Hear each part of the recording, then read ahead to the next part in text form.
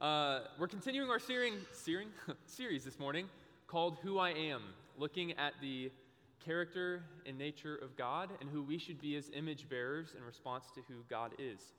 And lately we just finished wrapping up Exodus 34, really diving into God's character and what God's like. And of course, there is so much more we can talk about with God's character, right? That series will never end. There's always more insight and more facets to God that we have not talked about just from Exodus 34, but those hit a lot of the big highlights.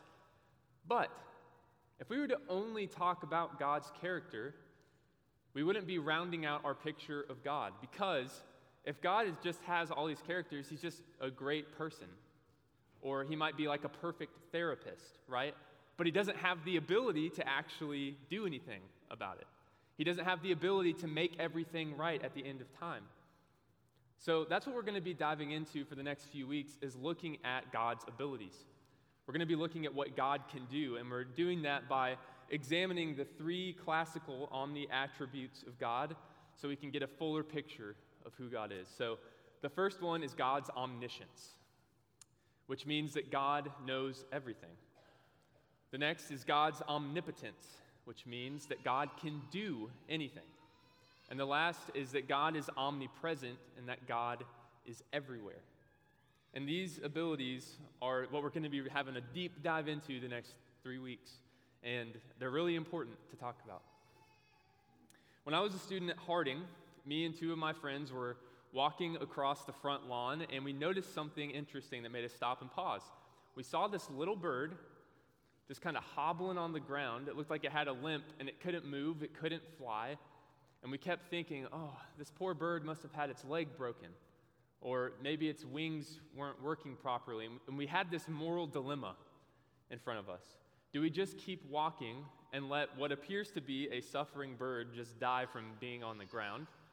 Do we take it to somebody who knows what to do with it? Or do we put it out of its misery? So me and my friends were sitting around and debated this for about 20 minutes. This is a great ethics experiment. And one of my friends, we all decided the best thing would be to put it out of its misery.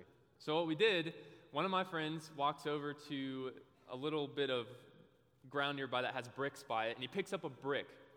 And he walks over near the bird, and he gets a few practice rounds in just to make sure whenever he does it, it's going to fully, take it out so it doesn't experience more pain. So he's just over here like, wham, wham, just like slamming a brick on the ground, and people, I'm sure, are just like, what is he doing? But one student walks over to us, and she looks at us, and she's like, what are you guys doing? I think suspecting what we were about to do. And we said, well, we saw this bird that just looks like it's suffering right here, and we thought the best thing to do would be put it out of its misery. And she was like, whoa, don't do that. That is a baby bird learning how to walk, also learning how to fly. Its mom is right there in the tree watching it. And we were just like, oh. We almost just killed this sweet, innocent little bird because we thought that it was in pain and suffering. From our perspective, it seemed like, okay, the best thing to do would be to take it out of its misery, right? But luckily, someone stepped in and saved the day for that little bird. But as humans, I think oftentimes this is how we think. We trust our perceptions or our own handling of the truth, and we oftentimes have no idea what we're doing. There is so much that we don't know about life. For example, even though technology has increased so much, 95% of the ocean is still unexplored and unknown. That's very freaky to me. Who knows what's lying under there, right? Or even though we've been to the moon, we still barely know anything about the universe, solar systems. We don't know much about Mars. I mean, there's so much we don't know.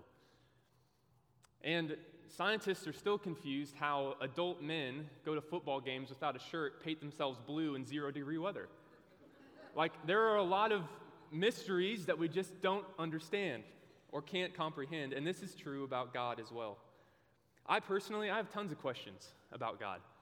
I have tons of questions about how God operates in this world. And there's a lot we don't know about God, and there's a lot we don't know about reality in general. And I think in Scripture, a book that probably grapples with this question or questions God more than any is probably the book of Job.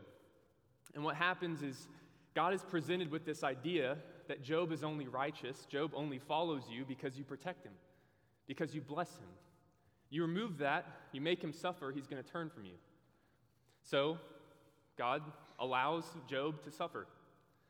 And we as readers might look at that and be like, why? Why would God do that? And Job and his friends are asking that same question throughout the book. Job's premise is that he's just, he hasn't done anything wrong, and God is unjustly punishing him, and therefore God must not be just. Job's friends work a little bit different and say that God is just, and he punishes people according to the things that they do, so therefore you must have sinned. You must have done something to deserve this. But they, like us, were working with very limited perspectives. We don't have the full picture of things. We don't know exactly why God is doing what he's doing. And it gets to a point where Job in chapter 31, verse 35, he's fed up with God and he makes this bold statement. Oh, that I had someone to hear me. I sign now my defense. Let the Almighty answer me. Let my accuser put his indictment in writing. So he's asking God, show up. Explain yourself. Why are you making me suffer in this way? And maybe as a reader, we expect we're going to get a straightforward answer from God, right? We don't. What we get in chapter 38 through 41, we get 4 chapters of God just barraging Job with questions. And this is some of my favorite chapters in all of Scripture. I love it. It is so, so good. So we're going to look at some of the highlights of chapter 38. Again, for the sake of time, we don't have the time to read through all 4 chapters, but I love these chapters. So this is God's response to Job. In verse 1, it starts by saying, Then the Lord spoke to Job out of the storm. He said, Who is this that obscures my plans with words without knowledge? Brace yourself like a man. I will question you, and you shall answer me. Where were you when I laid the earth's foundation? Tell me if you understand. Who marked off its dimensions? Surely you know. Who stretched a measuring line across it? Have you ever given orders to the morning or shown the dawn its place? Have you comprehended the vast expanses of the earth? Tell me if you know all this. What is the way to the abode of light, and where does darkness reside? Can you take them to their places? Do you know their paths to their dwellings? Surely you know, for you were already born. You have lived so many years. I love that language there. What is the way to the place where the lightning is dispersed, or the place where the east winds are scattered over the earth? Who cuts a channel for the torrents of rain and a path for the thunderstorm, to water a land where no one lives, an uninhabited desert, to satisfy a desolate wasteland and make it sprout with grass? Can you bind the chains of the Pleiades? Can you loosen Orion's belt, talking about constellations? Do you send the lightning bolts on their way? Do they report to you, here we are? Who has the wisdom to count the clouds? Who can tip over the water jars of the heavens when the dust becomes hard and the clods of earth stick together? Do you hunt the prey for the lioness, or satisfy the hunger of the lions when they crouch in their dens or lie in wait in a thicket? Who provides food for the raven when its young cry out to God and wander about for lack of food, or whenever they're about to get smashed by 3 unassuming college students? But isn't this poetic language powerful? Like, every time I read this, it puts me in my place. And if you're somebody who struggles with pride, I want to challenge you to read these 4 chapters of Job every day. Because what God is doing here is showing how little Job actually knows, how little of a perspective he has. Who are we that we can barely remember what we had for breakfast, think that we can instruct a God on how he should be? We who have little to no knowledge of reality cannot instruct a God who is omniscient. God is one who knows everything. His perspective is perfect and limitless. He knows how many hairs are on our head. He knows how many sand grains there are on every beach in this world. He knows how many stars there are in the universe. There is not a question that God doesn't know the answer to. And on a more intimate level, we see this in Psalm 139. This is what Mark read this morning, which, funnily enough, it's in this too. You have searched me, Lord, and you know me. You know when I sit and when I rise. You perceive my thoughts from afar. You discern my going out and my lying down. You are familiar with all my ways. Before a word is on my tongue, you, Lord, know it completely. God completely knows everything about us. God has searched us and knows us. He knows our thoughts before we think them. He knows the words we say before we say them. He knows everything. This can simultaneously be the most terrifying news or the most wonderful news. It's terrifying that God knows all the stuff we do. That includes all the bad stuff that we do, right? God sees us when we're sleeping. He knows when we're awake. He knows if we've been bad or good, so be good for goodness sake. That song's really not too jolly, is it? Because there's a lot of bad stuff that we do. We don't want anybody to know the bad stuff we've done. We live in an age right now where we really value privacy. We're spending more and more on security. We are caring a lot more about where we give our information out because there's a lot of scammers out there. We only put the highlights of our life on social media, but we bury our secrets deep, deep down. And fresh off of Halloween, we're really a culture that likes to put on masks, metaphorically speaking, is what I'm primarily talking about. But the truth is that God sees past everything. God sees past our fronts. Privacy is a myth. There is nothing that is truly private. Nothing goes unnoticed. As Hebrews 4:13 says, nothing in all creation is hidden from God's sight. Everything is uncovered and laid bare, or aka being naked before God, before the eyes of him to whom we must give an account.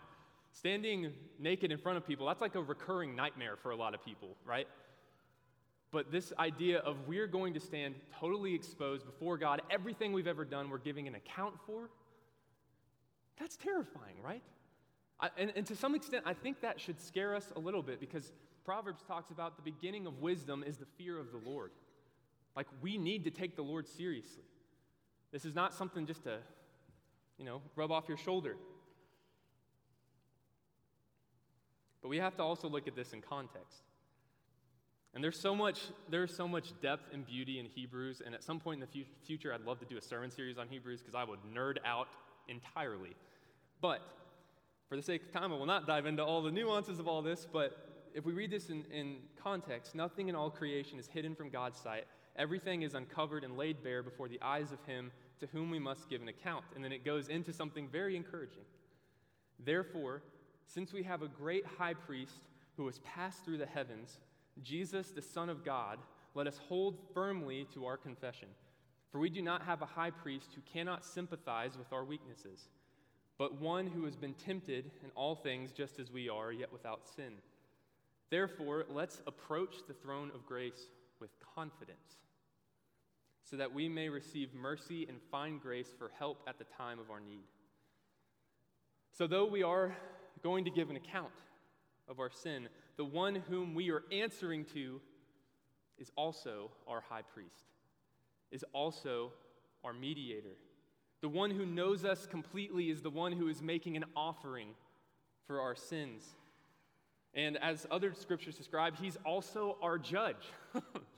He is our judge and our mediator. And the best news, this is where the good news omniscience comes in, right?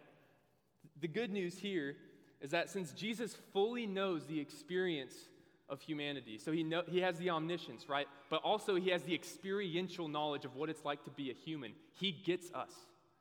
He knows how hard it is to say no to sin. He knows how hard it is to say no to temptation. He gets it, and he is going to be our advocate and our judge. That's where the good news of this comes in, because Jesus' perfect account makes our account righteous. One of humankind's greatest fears is that the biggest fear is to be fully known but not fully loved for who we are. That we expose ourselves to people and they see the final product of who we are and they're like, yeah, no, I don't really want that.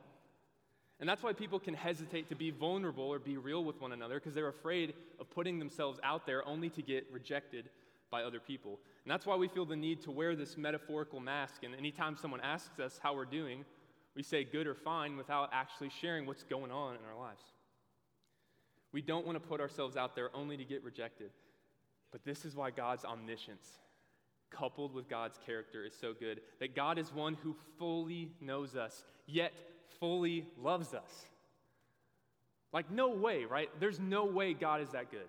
There's no way God knows everything I've ever done. That one thing that is so shameful, I can't even speak it. There is no way God sees that and still loves me. But he does. That's why this is the good news of omniscience. He knows everything, and he empathizes, he sympathizes with us, he gets it. And his heart is one that is of compassion and mercy. God's omniscience makes God's love stand out even clearer, and that's why it's so important. So how does God's omniscience teach us to be as image bearers? The first thing is that we need to be people who trust and pursue God's knowledge and God's wisdom over anything else. And there is a difference between wisdom and knowledge, and that's primarily of practice or application, right? So, for example, the Pharisees, they knew a ton. I mean, they had the whole Torah memorized. That's pretty impressive. But they didn't have the discernment or the wisdom to know how to apply that in their life properly. So they would neglect the weightier matters of the law for more legalistic, minor things. But God is one who not only has infinite knowledge, but he has infinite wisdom. He knows the right way to put that knowledge into practice in every single situation. That's why he's the perfect judge. And if God is one who knows all things like he does, and he has the heart like Jesus describes in the Sermon on the Mount, a generous heart, that if we ask, seek, or knock, he will give us the things that we need. That means he's going to give us the truth that we need. And that's actually in Scripture, the Holy Spirit's role is to guide us into all truth. That's a very important thing for us to realize, that God is wanting to give us his truth. Because God doesn't want us living in untruth. Because living in untruth brings hell into our lives. But living in truth brings heaven to earth. Satan is one who wants us to live in untruth. In Scripture, he's described as the father of lies. Lying is his game. That's what he loves. And really what sin is, it's a distortion of something that's good. It's a twisting of something. On the appearance, it might look like it's good, but if you live into it, whether quickly or over time, you're ultimately going to see that it doesn't have your best interests in mind. Sin's kind of like those medical commercials where it's like, hey, take this medication and your life will be better. And then there's that low, speedy voice that lists off like 80 side effects that could include death, that could, just all the horrible things that come with it. Could you imagine a commercial for sin like stealing? Like, hi, I'm Bonnie, and I'm Clyde, and we like to rob banks. And it's been great for us. We've gotten millions and millions of dollars. That's why you should steal today too. And then like the fine print comes in afterwards. But do know you could be creating a destructive habit for the rest of your life. Also, possible side effects could be getting double-crossed by your partner, facing a lifetime of prison, or also death. Whatever it would be. We don't often realize whenever we sin that it's going to harm our life. But the truth is that sin always comes with fine print. It always harms our life. So when God says that something is good for your life, or other things are evil or foolish for your life, we need to listen, even if what is said seems foolish to us, because oftentimes God's wisdom looks like foolishness to us. I'm going to give you an example. So the Battle of Jericho. Imagine being one of Israel's military leaders for a second, okay? And you're trying to figure out, how are we going to get past these walls, right? Are we going to have someone sneak in and then let the gates open and we can rush in? Are we just going to shoot arrows over it? Like, what are we going to do? And then Joshua comes into the tent. He's like, all right, I was just spending time with the Lord. I got it. Here's the plan. So today, I'm just going to take a lap. Take a lap around the city. Okay? And then what? Next 5 days, we're just going to wake up, take another lap. Okay. And then what? So seventh day, you're going to want to stretch a little bit beforehand because we're going to take 7 laps around the city. And then we shoot in arrows? No, no, no. The priests, they're going to blow trumpets, and we're all just going to yell, city's ours. I mean, I could imagine as a military leader or a strategist hearing that plan or that strategy being like, I don't know how effective that's going to be. But God's ways are higher and different and oftentimes look like foolishness to us. Take, for example, fasting. Like the world looks at fasting like, why would you do that to yourself? Why would you deprive yourself of food? Or it could be looking at the other thing that I had written down. Yes.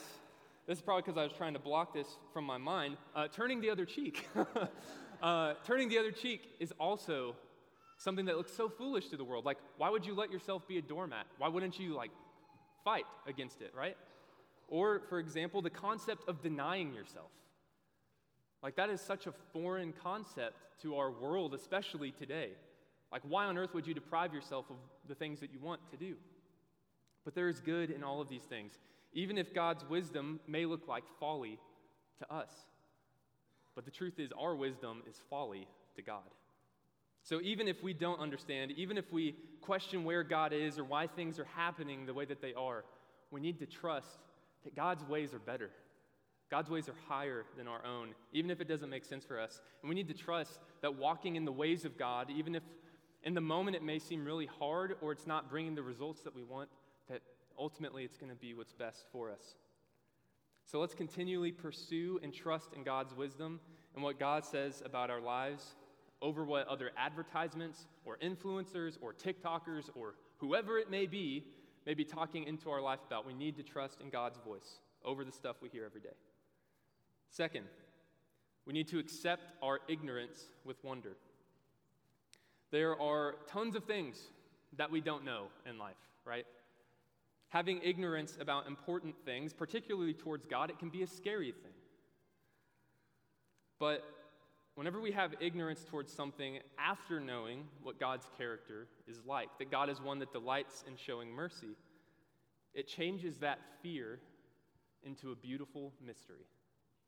As I heard in a song lyric, out past the fear, doubt becomes wonder. I love that idea, that concept. And wonder is something I think we need to tap into more as Christians. Again, while I was at Harding, there was a huge snowstorm that hit. It was like 13 inches or something. Some of you from Bill Wright in the back, like 13 inches, that's nothing. But in Kansas City, 13-inch snow was probably like every other winter. Like that, it's not like super uncommon. So every time I have looked at snow, it has been a hindrance. It's been something that requires work. It requires me to go shovel our driveway, right?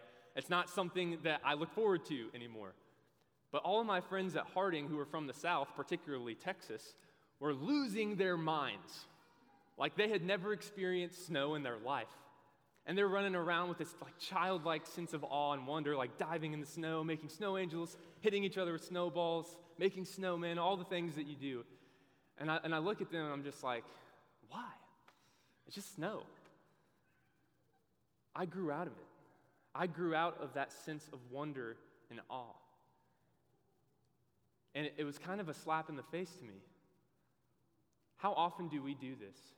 We take for granted the amazing things that are around us all the time because we've grown out of it or we've matured, and we don't take the time to really appreciate the beauty that surrounds us. And thinking about our ignorance, I think it's interesting that God didn't give us omniscience. I mean, as image bearers, we're supposed to be like God, but that's one way that we really aren't. We don't have full knowledge of everything, which is interesting, why God made it that way. Have you ever stopped to ask why? Personally, I think it would make life a lot more boring if we knew everything already. There would be no more discovery. But also, I think God knew that we as humans could not handle that knowledge. Take a second and empathize with God for a second. So as I was flying one day into Dallas, I was looking out the window of my plane, and I looked and saw so many neighborhoods everywhere. And I sat and thought about it for a second. It's like, God knows the thoughts of every single person in all of these houses. He knows what they are doing currently. Not just that, he knows everything they have done and will do in the future. And then if you take a second to zoom out even more, he knows that with all of the universe. Like, that just makes me drop my jaw when I really think about this, right? But think about the dark side of this. Think about how much evil God has to witness. I bet most of the greatest and darkest sins have probably been undiscovered. People don't know anything about. But God does. He sees all of it, and he sees it all on a universal scale. That says a lot more about God's patience, doesn't it? About God being slow to anger. Could you imagine having omniscience for a second? Could you imagine knowing the thoughts of what every person you talk to thinks about you? That would be terrible. Absolutely terrible. I know some people said they want the superpower of reading people's minds. Not me, ever. Because we were not made to know everything. But I think today, in today's world, we can empathize with God maybe more than any point in human history. Because right now, we can get global news on our phone in an instant, and it's always doomsday. It's always worst case scenario, right? We're able to track what others are doing in their lives through social media, or some apps actually track their location. You can see like, oh, all my friends are together without me. Oh no. So all that does is create envy and the fear of missing out. Though we have continually gained more and more knowledge, it's not a surprise to me at least why there have been an exponential increase in mental health issues. Because there's some stuff we're just not supposed to know. So in one breath, yes, we need to be informed about the evils that are happening in our world. Like I talked about last week, we need to be people who are partnering with God in seeking justice. But if you're anything like me, getting overwhelmed with all the headlines in this world, it can add a tremendous amount of stress and anxiety in my life. And if I so overemphasize or I'm so invested on headlines that are far away from me or are in different countries or whatever, it makes it very easy for me to miss the opportunity to be present with my neighbor right in front of me. We need to make sure that we are present with God and present with one another instead of so living in what else is happening in the world or the doom of our nation or the future of our world, whatever it is. Yes, we need to be open to that. We need to see those things, but we can't do that to the detriment of missing our neighbor right in front of us. So let's learn to trust a God who knows what's best for us. Let's seek his wisdom through wonder-filled curiosity. And let's accept that there's a lot that we don't know, and that's okay, and that's intentional. And though we may be foolish in our thinking, let's pursue God's wisdom and lean not on our own understanding. And I think the best way for us to end today is how Paul ends Romans 11, where he just kind of throws his hands up in mystery, and he doesn't get it, as all of us. Oh, the depth of the riches and wisdom and knowledge of God. How unsearchable are his judgments, and how inscrutable his ways. For who has known the mind of the Lord, or who has been his counselor, or who has given a gift to him that he might be repaid? For from him and through him and to him are all things. To him be glory forever. Amen. Let's pray. Lord, you have searched us, and you know us, which can kind of be scary. To be that vulnerable before somebody, that you know all the stuff that we've ever done, you know what we're going to do today, you know what we're going to do the next few days, and you know all of our sin. But we know that you're a God of mercy, one that delights in showing mercy. We know that even though you fully see us, you still fully love us, and that's hard for us to comprehend because we can't do that ourselves very well. Because we're very hard on ourselves, we're critical of ourselves, but whenever we let your voice pour over us, all that stuff, all the voices that bombard our head every day fade away because your word is truth. Your voice is truth in our life. Help us to be a people to discern and give us the wisdom to hear your voice above every other voice, above all the noise that we hear every day. And help us trust in your wisdom and lean not on our own understanding, because we don't understand. We have a limited perspective, but we know that you know it all. And help us to trust in that. We pray this in Jesus' name.